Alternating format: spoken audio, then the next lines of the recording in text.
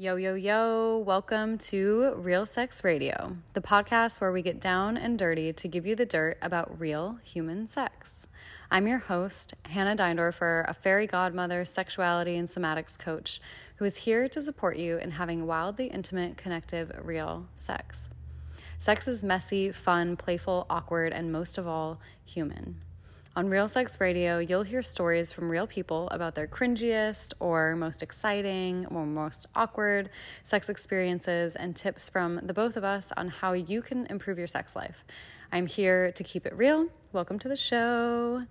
Today, I have my friend Amanda here to share about her experience with her own sexual journey and something that we're going to talk about today that I think is a really important topic, and I'm excited to get into it. Thank you. I'm excited to talk today. Me too. How are you feeling? I'm feeling good. I'm feeling excited to share about this topic because I think it's something that is a little taboo or angsty for people, and so I'm happy to be an open book about it. Yay.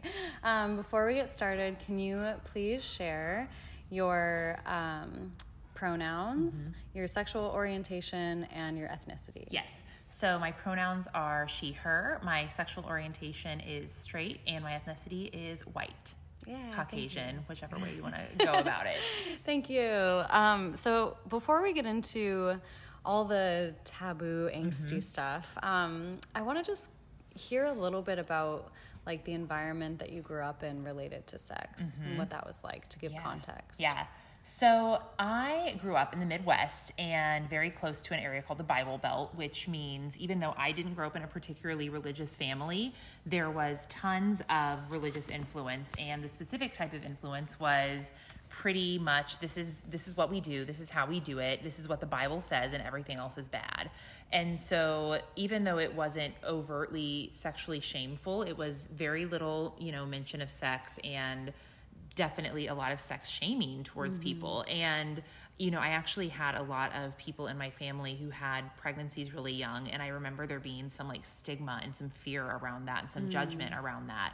And so there was always like this little bit of withdrawal around sex and the sexual experience, and certainly didn't get more than junior high school sex ed, very technical sex education. So sex was a topic that was taboo. And even like sexual expression, like, if you know me, you know that I love Britney Spears. And so my coming of age sexual experience was watching, Britney Spears like dancing and gyrating and wearing these sexy outfits. And I would have felt like the biggest whore to wear a crop top back home in Missouri. And now I love to dress like that. And I don't think it's sexy or provocative at all. I think it's just like normal clothes. But there was something about like showing your midriff or showing too much body that was sexualized where I grew up, and I still don't think I would dress like that very much when I go home, just because it's not appropriate there. Yeah. Like, what might happen to you if in your high school or when you were growing up, if you were someone that was known to have sex with many people or with anyone, or you were someone that wore makeup and crop tops to school? Yeah. Like, what would that? You were just a slut and people talked about you behind your back. I remember like we were so naive in junior high. I remember we had this cheerleading coach, and she was younger, and she wore like tight skirts, and you could tell that she wore thongs. And we thought that she must have just been the biggest whore because she wore thong underwear. And like that was our perception. Like we were like, oh, I don't even remember her name. But obviously we got those ideas somewhere. And now, again, no big deal. Like who cares if you wear underwear at all? But like younger versions of us, like these were the crazy stories we had in our head. Totally. So, and not even from a religious school or upbringing, just because closed-minded, small town mentality. Totally. I remember I have a similar story. Like the first time I ever went underwear shopping with one of my friends, my mom took us to the mall, and then my friend Caitlin and I went to Victoria's Secret without my mom knowing. Yes. We like snuck off by ourselves and went and bought thongs, and my mom was so mad. And I was upset because I was like, well, Caitlin wears thongs. Why can't I wear thongs? Yes. Like, what the fuck? Didn't say that because if I had cursed at my mom, it would be horrible. But there was like something about like specific types of clothing or underwear or whatever that like just meant that you were a bad person. Yeah, it was off limits. And I'm sure that even though that that little instance seems very, minor to both of us, that it made some sort of impact on Definitely. our lives, right? Definitely. Yeah. What impact do you think that it had on your sex life after leaving that town? The short part of the story, or the important part of the story, I guess, is that I didn't start having sex, or I was a very late bloomer. I was an ugly duckling and someone who was like very shy and like standoffish around boys. And so I didn't start being flirtatious or having confidence, I'm doing that in quote marks, until I started drinking alcohol. And that was around the time I was 17 or 18. And so I didn't lose my virginity until after that. I lost my virginity. I wasn't drunk, but I was drinking. And every single one of my formative sexual experiences involved alcohol. Now today I don't drink, and we'll talk about that, but it made it to where I thought that I needed something outside of myself to be vulnerable and be sexually expressive, because that was the only way, that was how I found my way to that path. So then I associated sexy equals drinking. And although that's not true, some part of my juvenile brain put all those things in the same basket. Definitely. Yeah.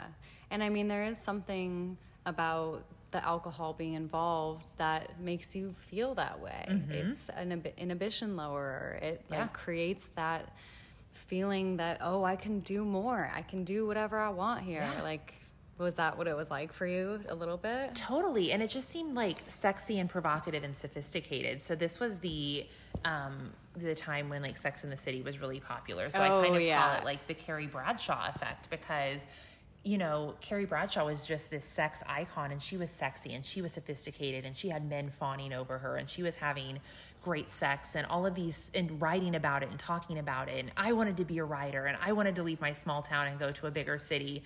And so the thing that I could put into my mind that Carrie Bradshaw did was she had really expensive clothes and she always had a martini in her hand. Wow. Right? And so I couldn't afford expensive clothes, but I could afford vodka. So I could at least like remedy the situation in one way. And even though that gave me chills when you said that. That's right? incredible. Right? What it's media like, can do. She imprinted in my mind, and there was no like subliminal messaging there. It was very obvious messaging. Yeah.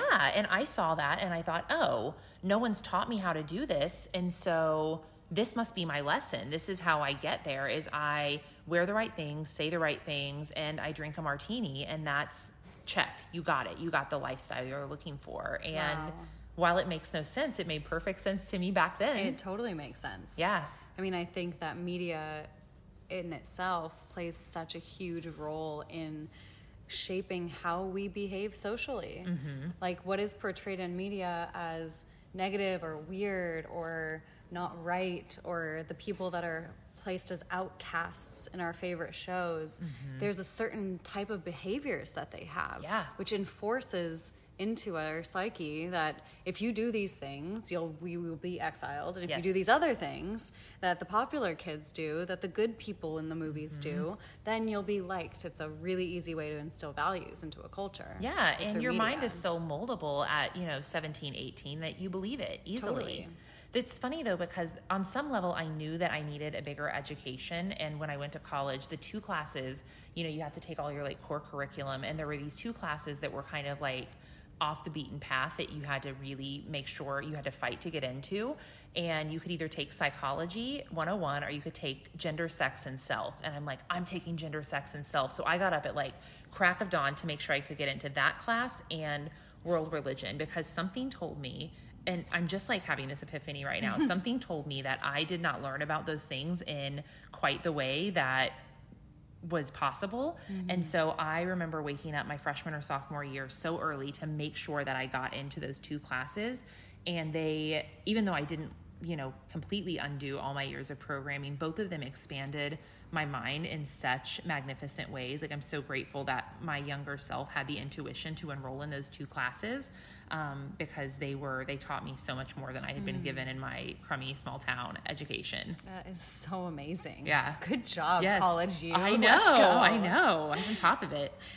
So one thing that I know is really important to you that I would love to talk to you about is sobriety. Yeah. Do you want to open up that conversation? Yes. So I am almost 6 years electively sober. And what that means to me is that I chose to quit drinking for personal spiritual development reasons because I knew that it would offer me a better life. I knew that there was something more to my life that I wasn't getting at as a drinker. As a party girl, Carrie Bradshaw type, I didn't have an addiction. I didn't need to go to AA or get a sponsor. Those are absolutely valid paths. But back when I was having this conversation with myself, kind of getting curious about changing my relationship with alcohol, there wasn't really anyone talking about sobriety as an empowering choice. And yet again, my inner guide led me to make this decision for whatever reason to quit drinking. And it is now the path. It's what I coach on. I coach women who want to practice elective sobriety as well and live an alcohol-free lifestyle. And in my dating and sex life, it's been a really expansive and empowering and also fucking terrifying thing because, as I said, from the time I was 18 to 30, every single dating, every single sexual experience was all brought to you by liquid courage. And then I had to relearn at 30 how to do all of that. And guess what? The shy, gawky, awkward 18-year-old girl was still in there, and I had to go back and work with her again. Mm-hmm. Yeah. Oh, I'm so happy that you did that. Me too. I think something that is important for the conversation is like, you know, what happens when you take alcohol away for most people? Like, you know, what is alcohol covering? Why are people choosing alcohol to have sex with? And then what happens when you take that away? Yeah. I mean, alcohol is a depressant, but what that means on the bigger scale is that anytime you've used alcohol as an emotional crutch or a social buffer, or for any reason, you're stunting your growth. You are limiting your capacity to do that thing in real life. Because let's be clear, I didn't feel funnier, sexier, or any of those things that I used alcohol to get rid of once alcohol was out of the picture. And if it was really making me funnier, sexier, you know, happier, whatever, then I would have been that without it. And I wasn't. In fact, I was at a deficit because I'd used this crutch the entire time.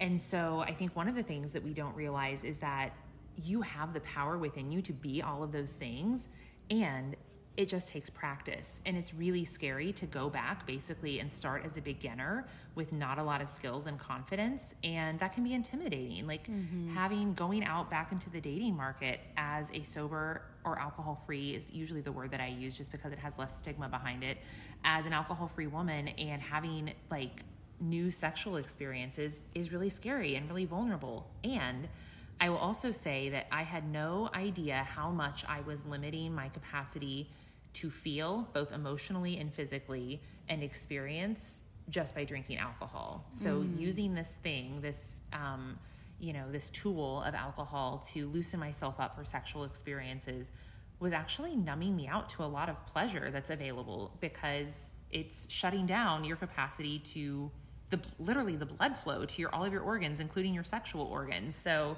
my mind was blown when I finally started having sex, that you could actually you can feel a lot more things now that you're not like physically numb to these sensations. Yeah. Oh my God. That's such a powerful shift and like choice to make. I think it's just beautiful, like to see and notice any place where you're numbing yourself. Yeah. Like alcohol is one way that people numb themselves, TV, drugs, food, even extreme exercise, which is what I did for a really long time. And just to come back into your body and feel and make that courageous journey from whatever it is you're using to numb just back into sensation. Yeah. Like, it's terrifying because there is so much to feel. Yeah. And a lot of the time when I notice my clients come back into their bodies, there's a lot of grief there. There's a lot of pain there in the way of the pleasure first that kind of wants to come up and be experienced. And that can be really scary to face that. Totally. Yeah. I'd be interested to hear about some of those, like how you guide people through that experience. But in my personal life, what I realized is that even though I had a lack of knowledge about what I want and what I liked, and there was also, a little grief and lots of little T traumas where maybe I said yes to things that I wasn't necessarily a yes for. I think thankfully, I don't believe I was ever like taken advantage of, but I also think that I probably compromised a lot of my needs and desires just to be like the fun, frivolous girl. Yeah. And your body knows when it's not a hell yes. And you know, as the phrase goes, your body does keep score. And so you have to start to feel those areas where it's been a no before, and to heal them and be kind to them. Totally. Yeah. Yeah. I think that's a great awareness that you have around that. And I'm curious, like, as you had started having sex again and doing it without alcohol, like, how has that evolved since then? Like, how many years has it been? You said 6 years. Yes, almost been 6 years.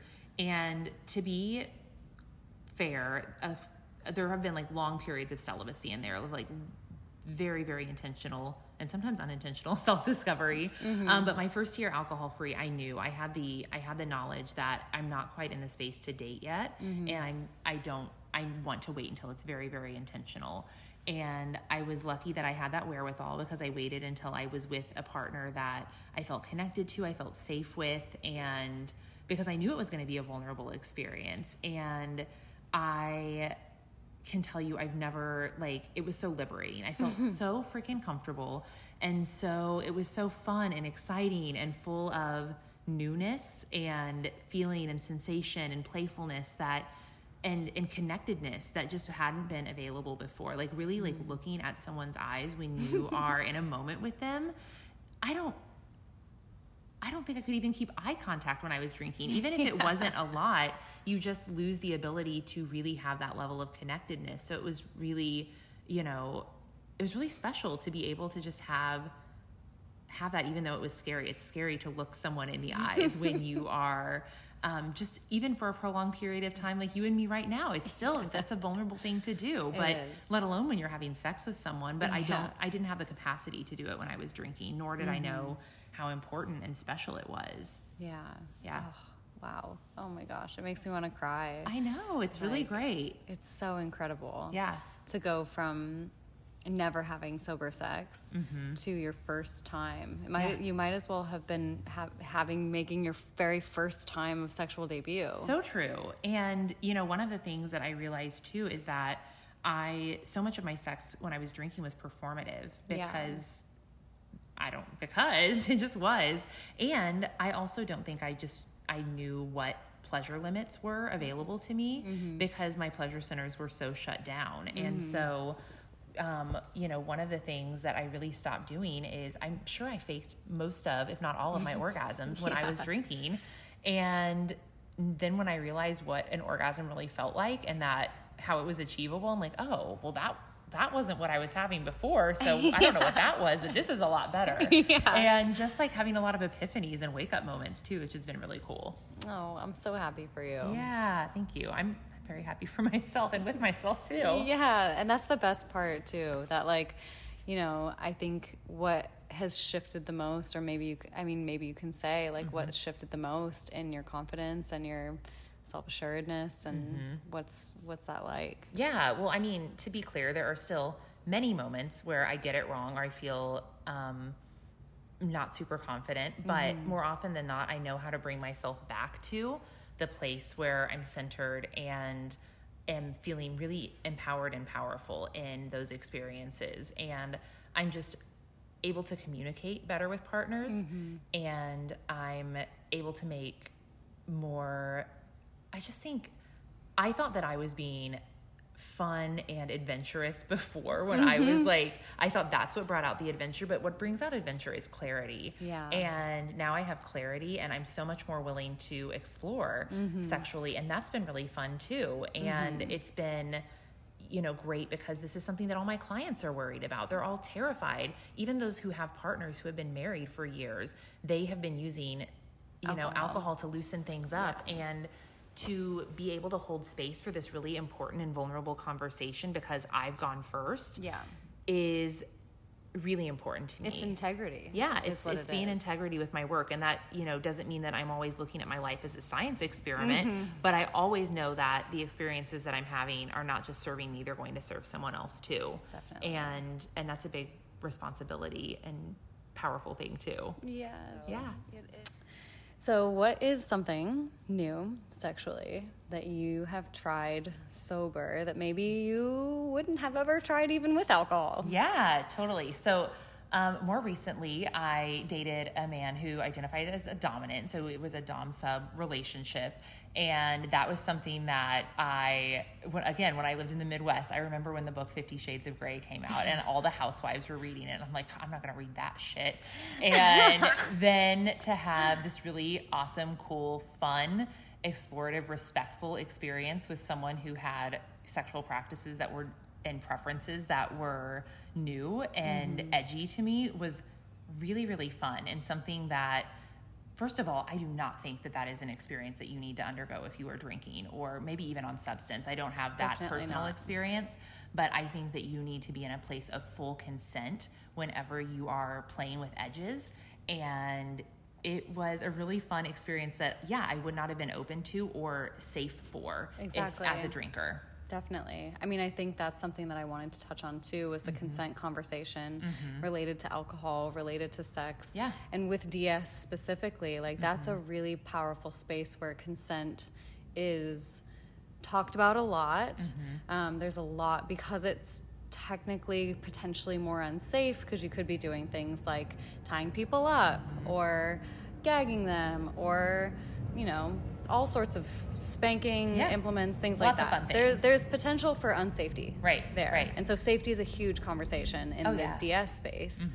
But consent in general related to sobriety is, can you even really give consent if you're not sober? What are your thoughts on that? You can verbally, you can say yes, but kind of like as I was saying earlier, is you can say yes, but if you can't feel your body and your body's a no, then you're incongruent, and that's not good.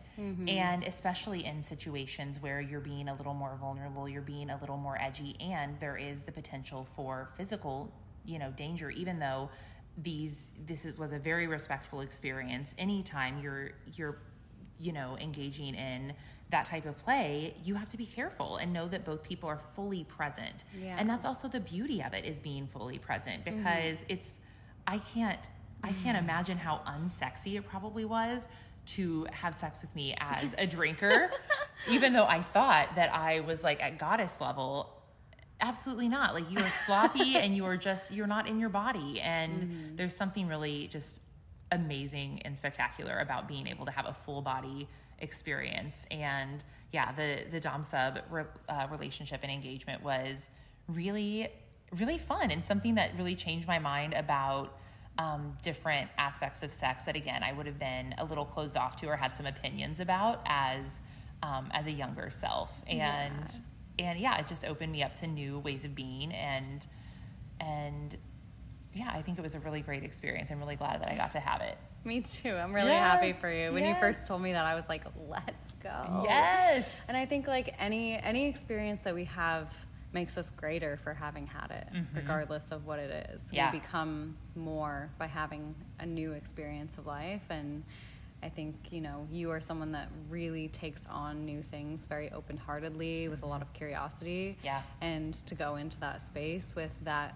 mentality is really, really cool. Yeah, thank you for saying that. And I think the thing that I'm most proud of myself about in that experience, and the thing that I liked the most, was my curiosity. And because I've been on this path for 6 years, and because I've done a lot of self-exploration, I was able to be curious and ask questions. And there were even some moments where, this person was like, wow, I've never had anyone ask me that. And he's been in this lifestyle for several years. And I just thought, wow, I'm a good, curious explorer. And Yes, it made me feel really, really proud that I was, engaging in like a conversation that even he hadn't been exposed to. Yeah. So it's really fun. And I'm really just grateful for the level at which I'm able to explore life, even when I fumble or don't get it exactly the way that I want to. Yeah. Oh, yeah. I think that's a good place to stop. Yes.